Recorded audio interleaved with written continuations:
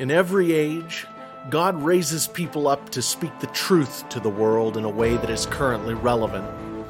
Though our opinions should not be held with the same esteem as the biblical canon, we still carry the hope of Christ to the world. Our society has forgotten what it means to follow Christ. The bright lights of truth seekers are barely visible in the dim twilight of a post-Judeo-Christian society. We all see the darkness coming. All we can hope is to share the light that He has entrusted to us. This is Modern Apocrypha.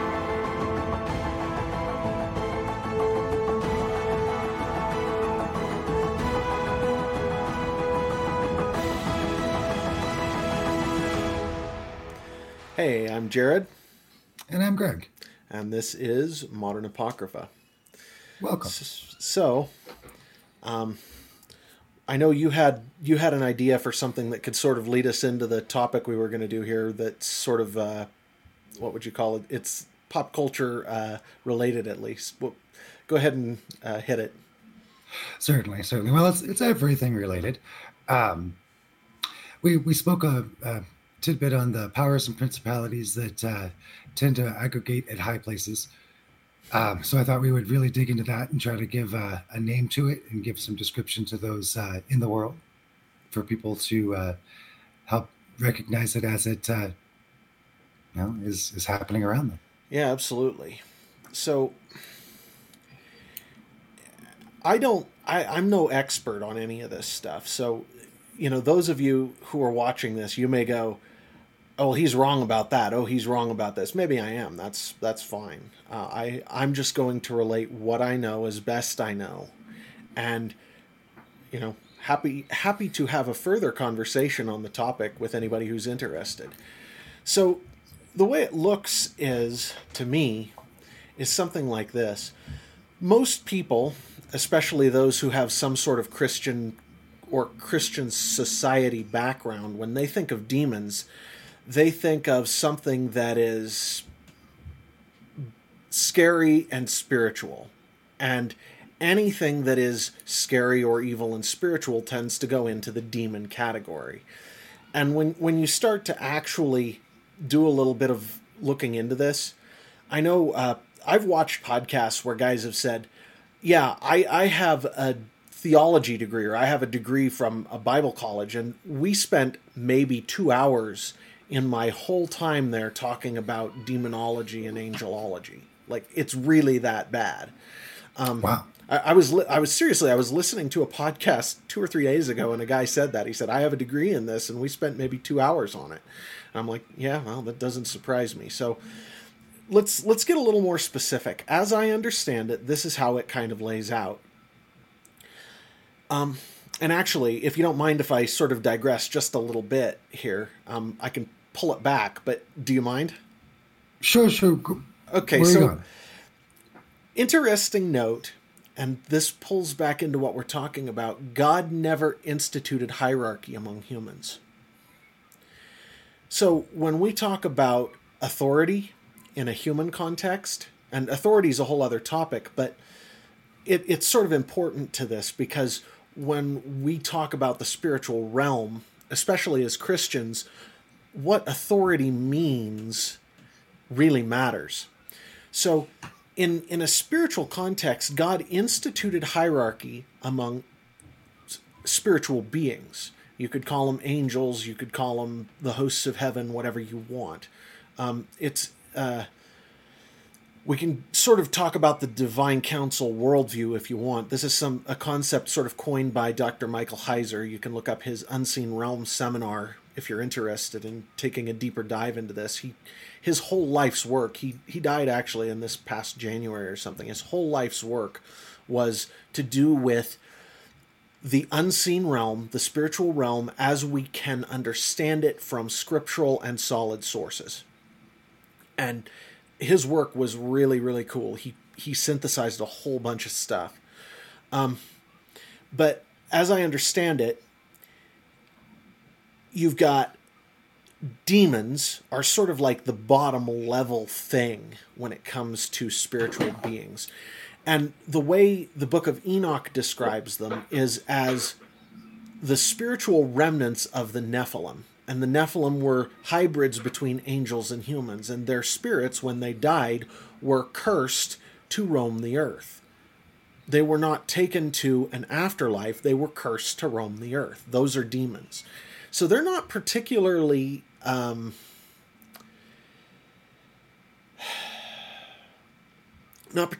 strong, not particularly difficult to deal with. So let's say, for example, you're a Christian, and we know Christ told us that he has been given all authority in heaven and on earth. And if we take authority over things in his name, because of the rigid hierarchy rules that have been set in place on a spiritual level, those instructions, when you tell a demon to do something in Jesus' name, it'll be like, yes, sir, how fast, how high do I jump, sir, sort of a thing. It's like it will listen and it will obey.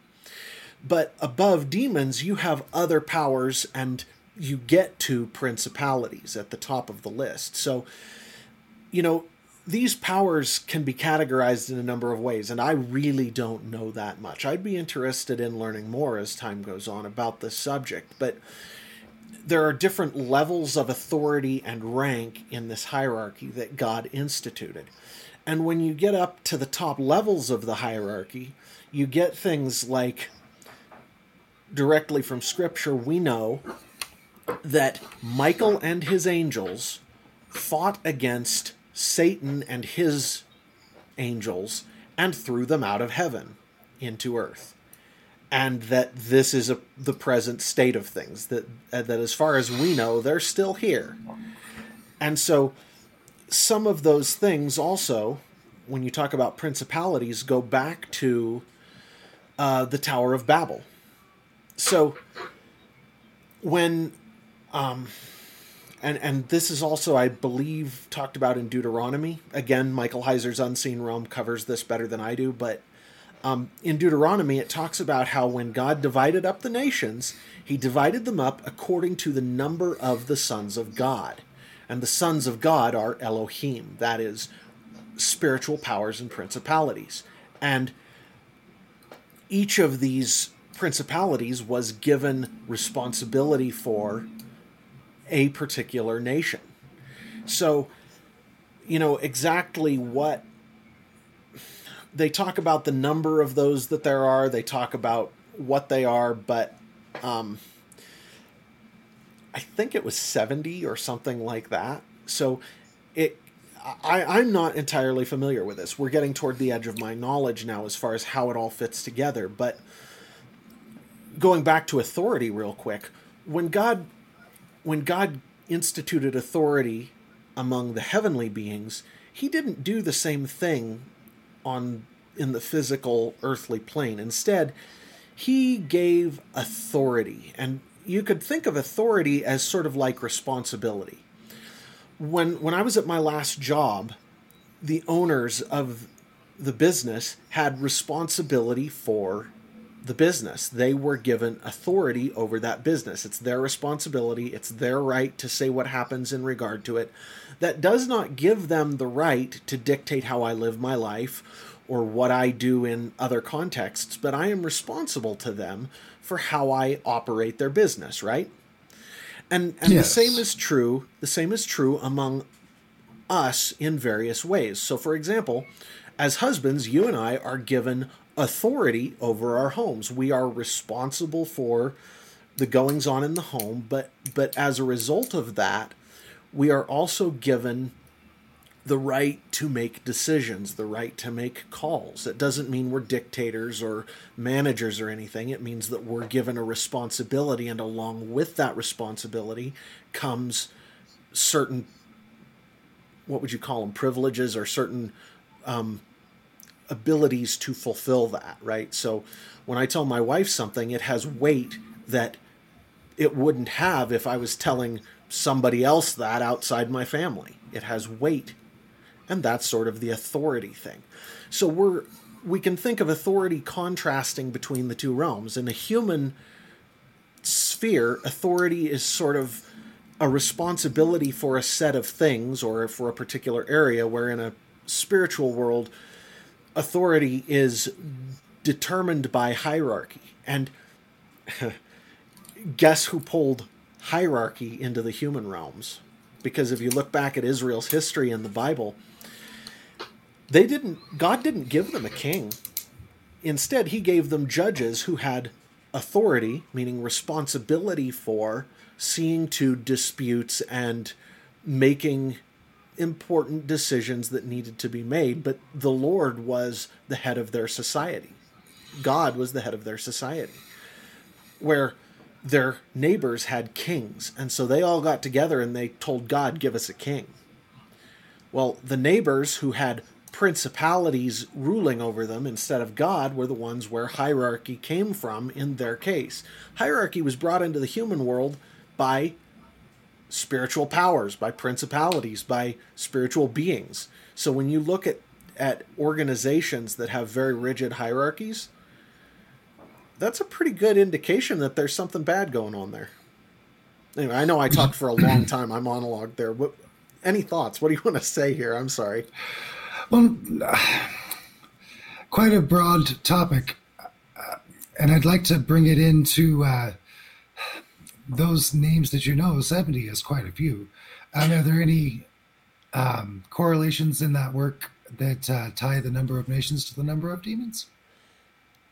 Well, okay, so first off, if we're going to talk about these beings, don't call them demons unless you actually mean the little ones, the ones that are just running around sort of almost, think of them almost like imps. They're like nasty little things that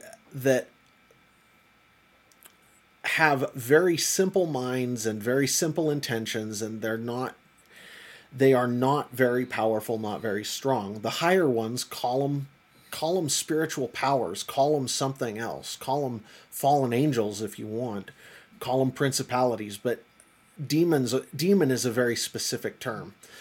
So as to the ones that I know, there are a couple that are mentioned in the Bible. The chief one, the main one that we would talk about is Satan, right? He is the big bad guy, and everybody seems to think that all of these fallen powers answer to him.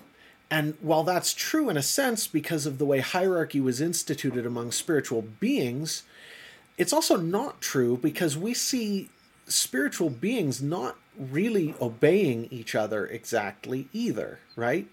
So think of it like these are actual people, these are actual created people that sort of have been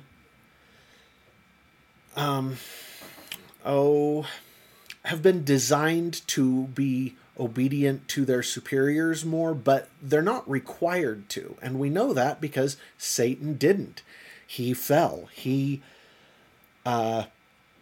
disobeyed God, and he approached Eve and he lied to her. He told her an untruth. He twisted God's reality into something that wasn't there. And we see Jesus talking about Satan being the father of lies.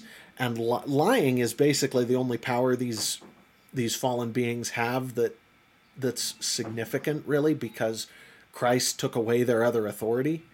Well, I think that's a good place to tie it in. Sure.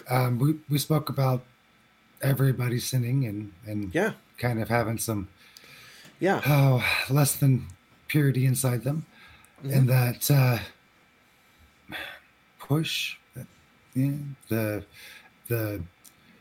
immediate gratification of the woman in front of you or whatever sin is in front of you, the money in front of you, and the open register, the things that are the temptations. Hatred, violence, all of that. So is it the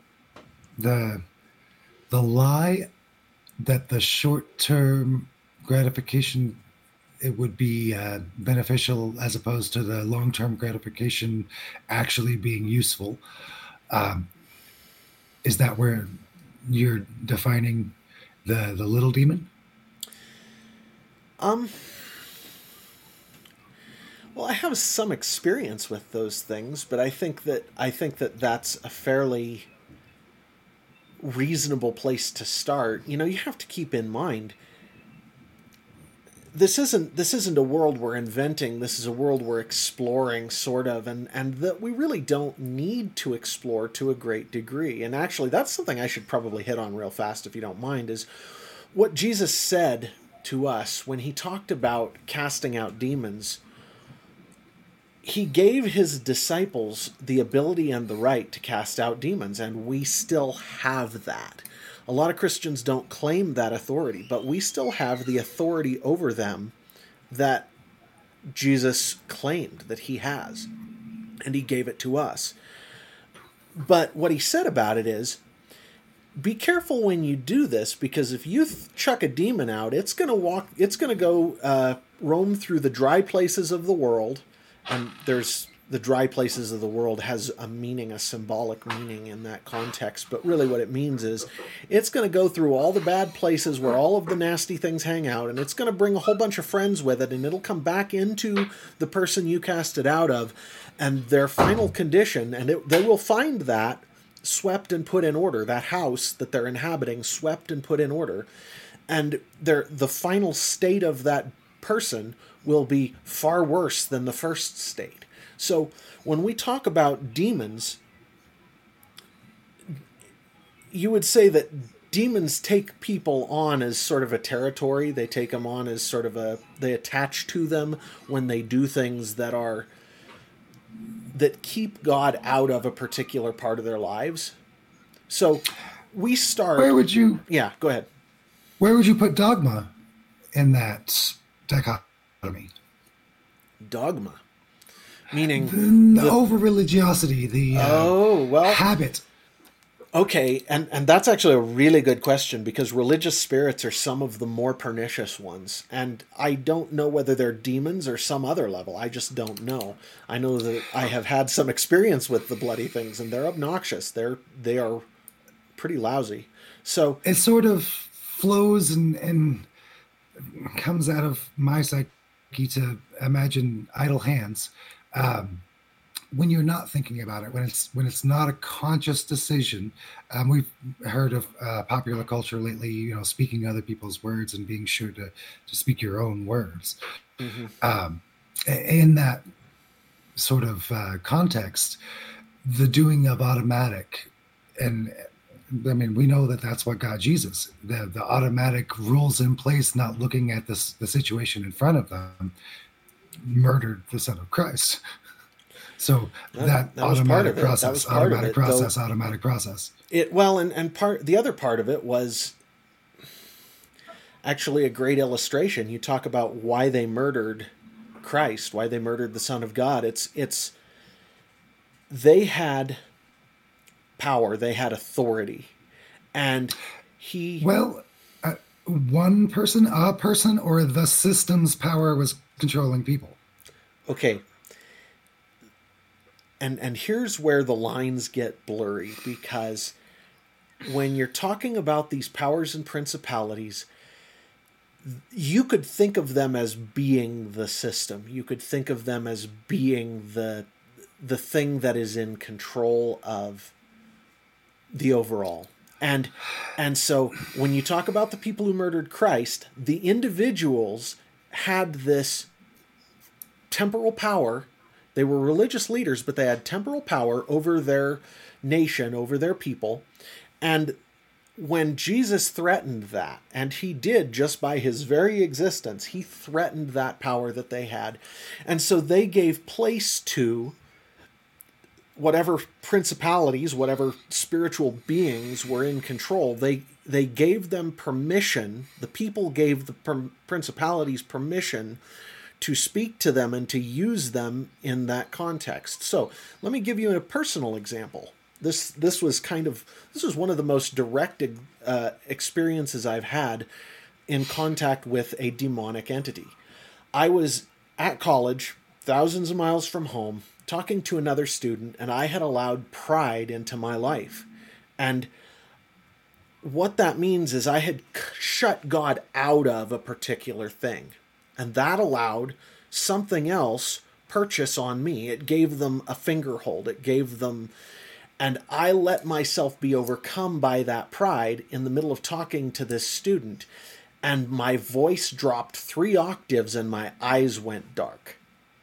And something That's else was, I mean, it was totally freaky. He looked at me and he just about ran away.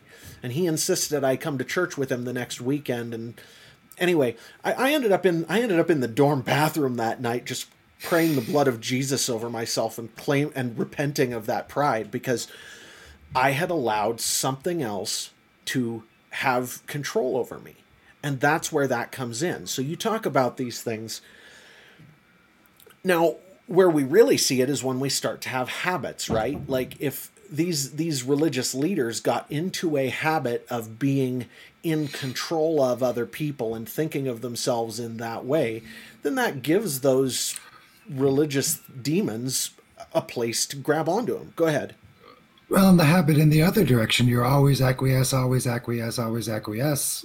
Sure. And then you're in a space where the church is absolutely not performing the duty it should. And what I would say is this, that people don't realize this, but just about everybody you know has some kind of demonic force attached to them in some way, small or large. We've all got these things that have latched onto us as we've done things that are sinful, as we've done things that take us away from God. And the way you deal with them, the way you actually get rid of them, is sometimes by casting them out, but more often, for most of us, it's just by sealing up that chink in our armor. It's just by getting rid of the place that came into our lives. It's by repenting of the sin, repenting of the habit, bringing God back into that part of our life, and giving him lordship over the thing that we had denied to him. And at that point, there isn't a spiritual power in existence that can fight Almighty God. It just doesn't exist. So when you give him control of something, nothing else can touch it. But he gave us lordship over, he gave us control over our own lives and actions. So we have a right to deny him entry, and that allows other things in. Does that make sense? It does. It does. So, yeah. So you were wanting to talk about names of these things. So starting with Satan, I don't know what Satan is. People tend to think of Satan as an individual, but I also see a possibility for interpreting Satan as a collection of personalities that, well, we see examples of they say angels that have eyes of inside and outside. And in some of the weirder visions in the Bible, they describe these spiritual beings as having some very strange characteristics. So it's what it says about Satan in Revelation, if I remember right, is the dragon Satan describes him as being, it says such and such that is the dragon Satan. It has such and such number of heads and such number of horns. And in the prophetic parlance, in the apocalyptic language of Revelation, that had a particular meaning. And I don't know exactly what that is. There's some debate over it. There's some argument over it. But I think it's possible that Satan could be a collection of personalities in one form, in one individual or something, because it has how many heads?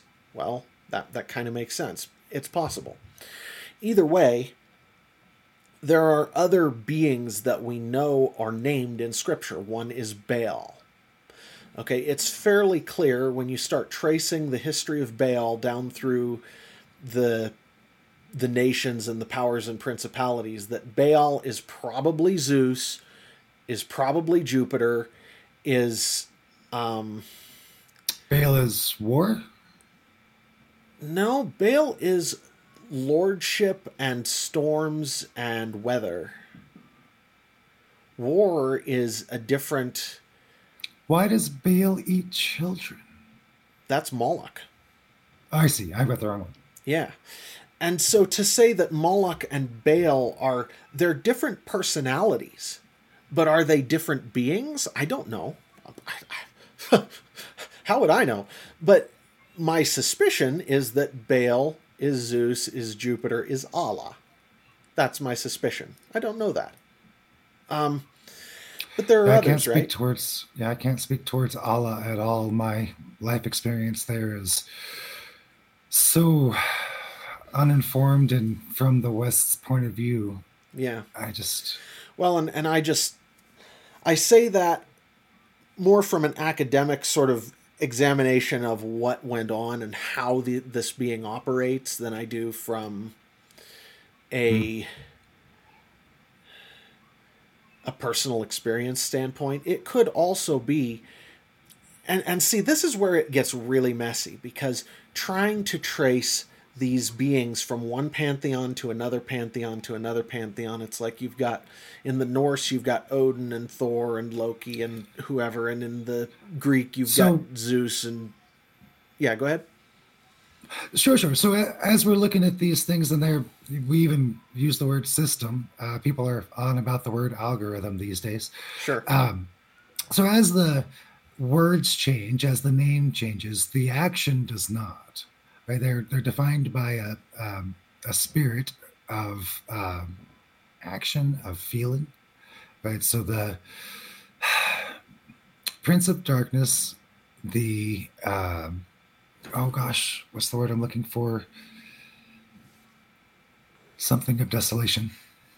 Help Abomination me of out here. desolation, that's an Yes, action that was taken by a being.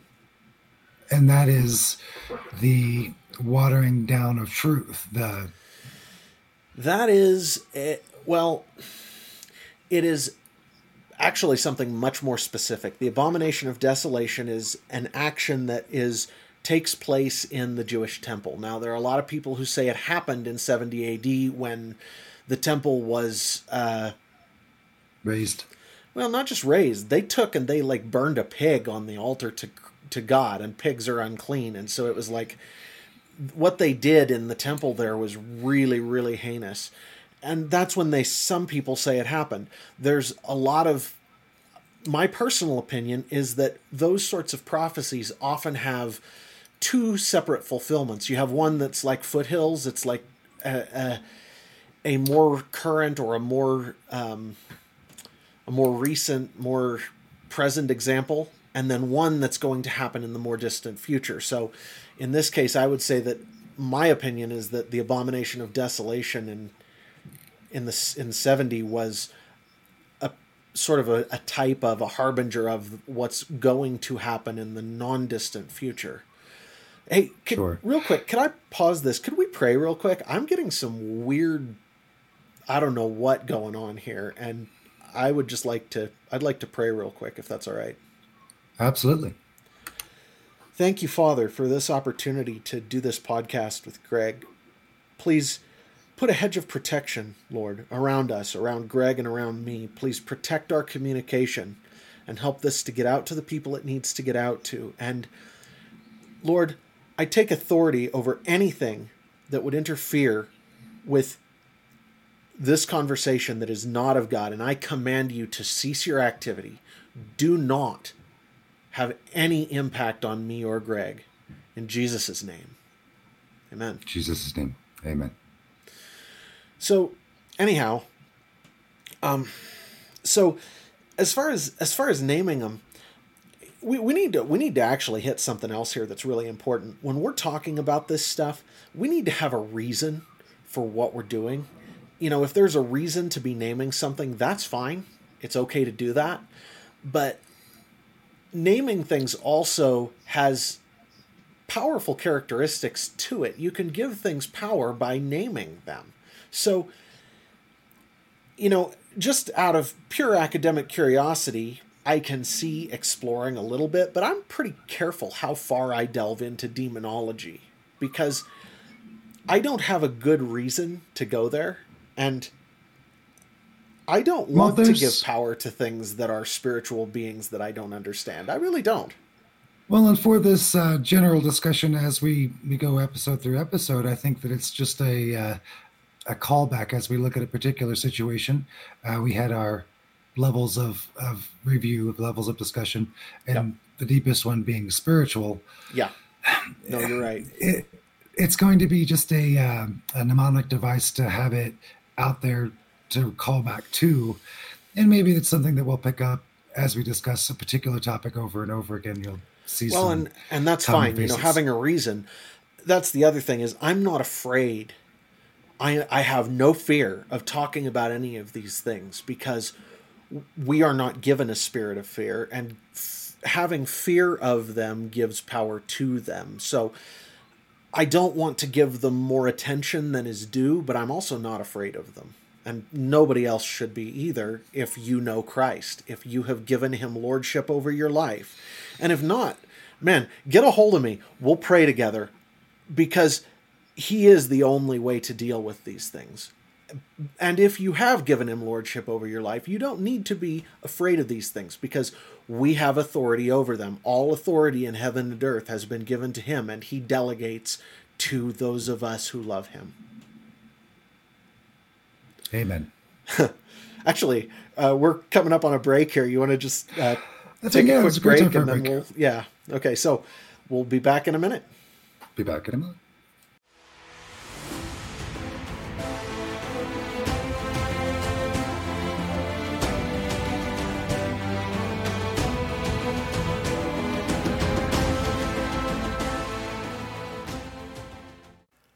Modern Apocrypha is brought to you by Energemetress 6 and the new book Bright Star by Jared Michaud, that's me, coming out in April 2024.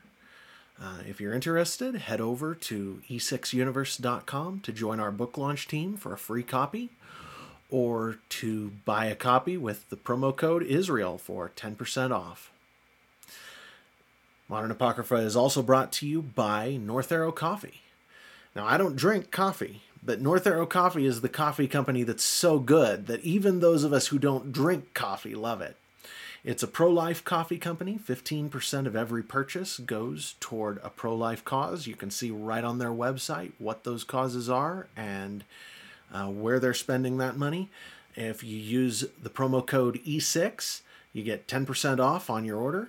And thank you. Now back to our show.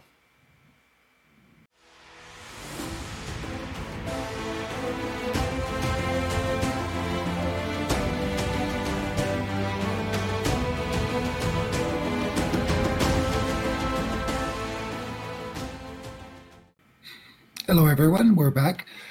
Oh, thanks for the little break there. I like to get a little bit more breaks than Jared here does. Did you find anything interesting to discuss here in our break? I did, actually. When I sat down, I saw something on Twitter. I was, clicking around while I was waiting, and I saw something on Twitter. Is it called Twitter? It's X now, but it's Twitter. Oh, so you saw? Who cares? You saw an X post? Yeah. I care. It's an X post. It's a post on X. So let me read this here. Bridget Fedesi.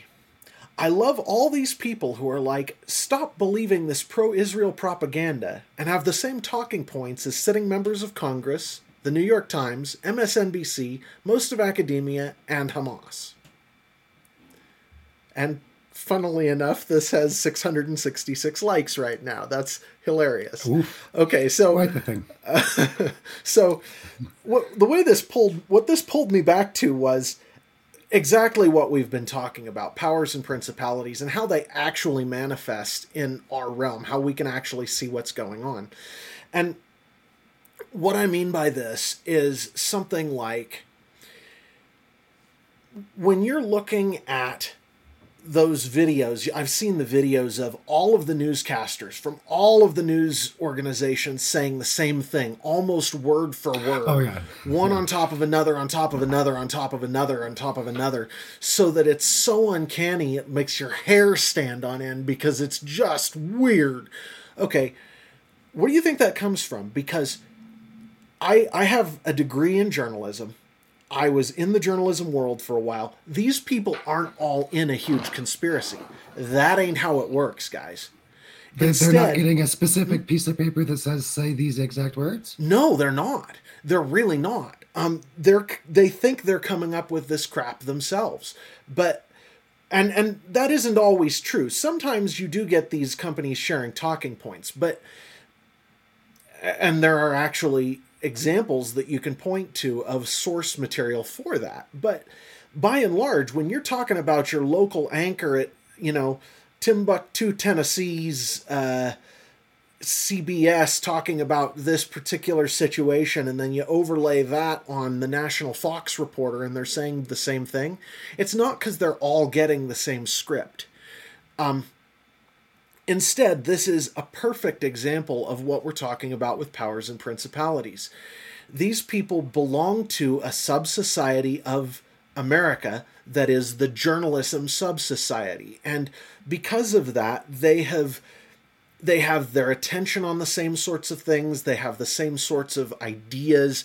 You see this in, whether you're looking at academia or politics or journalism or any number of things, all these sub-societies have a lot in common with each other. And it also opens them up to the same spiritual influences. So when these people have these ideas that they look at, they are looking at other people's news that's already published to see what they should be saying that day.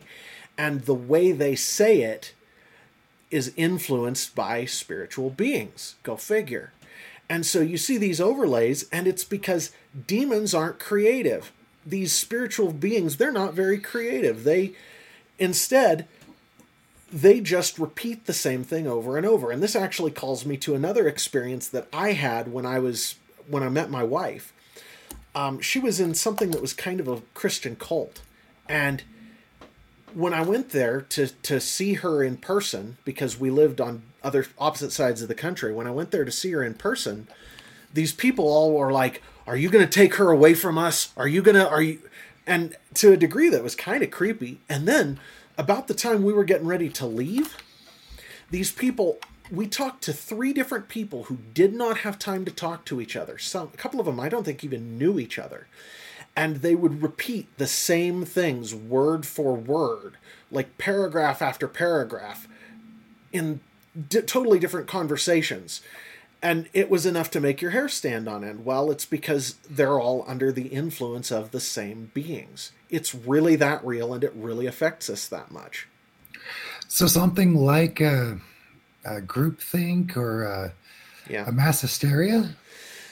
Well, and here's where, as humans, we try, and this is the thing that I find one of the most frustrating things about our modern society. There's this song by Keith Green. It's "No One Believes in Me Anymore." And it's Keith Green pretending to be Satan, saying that the most helpful thing that has happened in history is that people stopped really believing in the enemy. And so as Christians, we give lip service to these spiritual beings, but we don't really believe that they're actually affecting things. We try to look to human agency when the spiritual is the more likely explanation. So there are real human conspiracies. There is real groupthink, but what does that mean? Does that groupthink mean that there's a spiritual being that is affecting all of the people who are thinking in the same way? Or how exactly does that work? And we don't know the mechanism. God put these things in place for a reason. He made a lot of these creatures for a purpose, and we don't know exactly what it was. We don't understand it. So speculating is hard. Well, there's certainly reasonable applications of groupthink. Yeah. You certainly wouldn't want to see ordinary men, but you also would like to see everybody clean up after themselves after a picnic. And for anybody who's watching this, what he's speaking to when he's talking about ordinary men is, there's a book, I've got it behind me on the shelf here, but it's about the ordinary people in the Third Reich, who were responsible for being the death squads that went and killed the Jews and how they got to be that way. They were not soldiers. They were not specially selected. They were not specially trained. They were just first responders. They were just like you and me. Just like you and me. Just like each of us. And man, I tell you, that kind of groupthink is not what you want. But we're all vulnerable to it, especially if we're not aware of what the flip is going on. Especially. Oh, and it's interesting for me watching things progress. The powers and principalities will take hold of institution, take hold of powers, where they see an effort with output. They see something they want out of it. Yep. You know, we grew up with the word evolution. Mm-hmm. You know, and at one point it meant one thing. At some point they were explaining scientifically that genetics changed and we were one kind of animal and we changed into a different kind of animal. Of course, thinking of humans as animals is not biblical. But the word itself, the description of what the definition should be, molded and changed so long as it was useful in attacking the church, useful in attacking his word. Yeah. And then when it wasn't anymore, it was released. It now flows with biblical history and science. It makes sense. It's not a pure lie. It's settled as to what its definition is. But all of the shifting of definition had a purpose. It did. And you know, anything where the definition shifts, where the goalposts move, where things are obviously aimed at a different place when they're done than when they started, is a pretty good indicator that there's some kind of enemy activity there, because all lies, all deception comes from the enemy. And that doesn't mean that God doesn't blind us to things sometimes. He does, you know, there are things that he keeps us from seeing, but when it comes to outright lies, when it comes to manipulation, that's always a hallmark of the enemy. Always. And so when we talk about this stuff, actually you say that, and one of the things that comes to my mind is that spiritual blindness is another really great example of where we see these powers and principalities at work. And that is when you are talking to somebody who is like super dogmatic about something, super dogmatic, and you bring up an angle that is genuinely different, genuinely new, genuinely has some kind of commentary to make on what they're saying, and they just can't hear you. Humans will try to explain that in a psychological sense, but there's a spiritual component to that. The enemy will keep us from hearing things, keep people from being able to understand things in order to accomplish their ends. It makes people blind to the truth. And that's another great manifestation of it. Go ahead. I would also throw in, of course, I have a very serious belief that things are revealed to us in time as well. Oh, sure. I would call towards the revelations of what we call technology. Calculus came about in multiple parts in the world at the exact same time. The same is true for Boson-Higgs. It's more recent. Yeah, the much Higgs more boson, recent. yeah. Something along the... But we get these things that hit the human race all at once. Right? So things are revealed, and it's not our fault that we weren't shown beforehand. Sure. Right? There's more than one thing happening there. Yeah. Intentional deception is not things not revealed. You're absolutely right. So I would always just bring that up. No, you're right, and that's totally a fair point.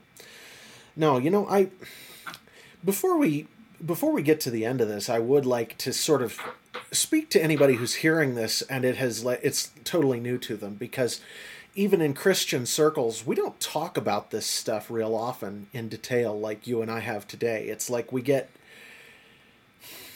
we sort of don't want to delve into that. It's uncomfortable. There's something weird about it. But a lot of times lately when I talk to people about this stuff, it's like they're hungry for it. They really want to hear it. So to anybody who's watching this, there are three really, really important things that you need to know. Number one is what I said before. You need a relationship with Christ. And what you've done, who you are, how you live, does not matter. As much as you're willing to turn to him, he will meet you. And that's critical. You need him. We all do. Me no less than anybody else. So that's number one. And number two, don't get your interest in this stuff. Don't let your interest in demon stuff carry you too far down that road to where you're getting absorbed by it. Think of it as sort of a means to an end. They're a thing we have to deal with, but that's all they are. And we shouldn't give them more attention than they deserve, because a lot of times when people get absorbed in this stuff, they get sucked into it. And by doing that, they actually make themselves vulnerable to it. It's not a healthy thing to be dwelling on. And so when, like in the Bible, we're told not to engage in witchcraft, not to engage in divination, not to engage in those things, it's not because they don't work. It's because when we put our attention on them, we're opening ourselves up to spiritual realities that are not healthy. They're dangerous. They're not good for us. Okay, so that's two. The third and I would say that... Go ahead, yeah. Sorry. I would say the discussion points generally are good because as we don't plan on stopping. So as we continue to discuss as a mnemonic device. Or just a memory device, something that calls to mind the overall reality of what we're talking about. This is sort of the foundation of our worldview, right? It's the sort of the foundation of what we believe and how we interact with the world. And so we need to call back to that. And along those lines, on a practical level, the third thing I was going to say is just this, that we are given authority over these things to bind them, to command them, to require things of them as necessary. That doesn't mean that we can use them to our will. That's not right. That's insane. And at the same time, what you need to know to be practical about this, you can find it all in the Gospels. You can find it all in particularly in the New Testament, but in the whole Bible, how they interacted with these things. It's like Jesus and his disciples. There's an example where the disciples come to him and they say, "Lord, we tried to cast out this demon and it didn't work. What's up? What's wrong with this?" And Jesus turns to the thing and he says, "Get out of him." And it does. And he says, "Oh, ye of little faith. But to be fair, these things don't usually come out without prayer and fasting." So it's like, well, yeah, okay, sometimes it takes more than just the speech. Sometimes more intent, more intentionality, more faithfulness is required to deal with them. And exactly how that works, I don't frickin' know, but it's all in there. We've got everything we need. We are equipped to deal with these things. So, with Jesus. Well, through him, in his authority that is given to us as Christians, and outside of that, we don't have anything. What's a good place for people to reach out to you to have fellowship if they're looking for fellowship in this? Okay, so that's a great question. The main one that I check regularly is Twitter. At Modern Apocrypha is my main handle on Twitter. You can also find me at Jared N. Michaud on Twitter. And the Energemetra 6 Twitter is for the book. And we ought to talk about that real quick, too. We should talk about that. We probably should have hit that before the break, but either way. Awesome. So the thing that originally prompted us to do this podcast now was I finished writing a book called Bright Star. It's due to come out April 16th, 2024. Thank you, Greg. I still don't have one on my desk. I will fix that, I promise. Anyway, so I wrote the book Bright Star, and this podcast is... See, that's the big difference, is you're tired of it because you wrote it. I'm still reading it because I just got it. See, that's why fair enough. Well, to be fair, though, you've heard more of it than most people because you were one of the beta readers. But either way, Bright Star is the thing that started us on this process, and it is what is sponsoring and enabling this podcast. So if you're enjoying what we've said, if you're interested, please go to e6universe.com, energemetra6.com, which you can't spell. I'll put a link in the description, whatever, e6universe.com. And if you'd like, you can use the discount code Israel for 10% off. 10% off, so you can buy the book. The other thing is, if you don't have the money to spend on a copy, I'm looking for people for the book launch team. We still need more help with that, and I'm sending out free copies to book launch team members who are willing to post on social media and post a few book reviews when the book comes out. So check out the book. You get what for being a pre-reader? Free? Oh, you mean for the book launch team? For the book launch team, they get... Okay, for the book launch team, they get a free signed copy, a free physical signed copy. I'll ship it out as soon as the sign-up happens, and in return for that, what I expect of people is that, you post on social media, you be willing to post a couple of reviews on places like Amazon and Barnes & Noble when the book launch comes around, sort of in a coordinated way. And be a good Ford GT owner. I wouldn't know anything about that. I drive a 25-year-old little pickup, man. I know. There are some mandates out of some of the posh car companies that you show off the vehicle. You're kidding, really? No, you can't have the vehicle unless you promise and sign a contract to show it off. Holy crap. I had no idea that was a thing. That's amazing. They're also the most expensive vehicles. We give it to you for free. Yeah, absolutely. Well, and that is actually the case. Is I'm badly needing help. So anybody who sees this, if April 2024 hasn't rolled around yet, please come check it out. Looking for book launch team members. Thank you. Absolutely. Come check out a fun sci-fi novel. Absolutely. And yeah, more info. We talked a little bit more about that in episode 1 too. So if you're actually interested in learning a little more about it, there's that there. So anyway, yeah, and actually the topic we've been talking about today plays into it a little bit too. It was part of the driving force for writing this story, because we learn in the Gospels, Jesus told people the truth via parables and stories a lot. And one of my goals in writing Bright Star was to give people a look into some truth through a fictional lens. So, well, we know that language will be something to be conquered, even within a language. So getting the message across through parable is maybe the only way. One of these days we'll have to bring up the concept of God's voice reaching the appropriate ear at the appropriate time. Oh my gosh, that is such a... The way God Another works... episode. The way God works is just so cool. I mean... Yeah. A full episode. Absolutely. So we've been at this about a little over...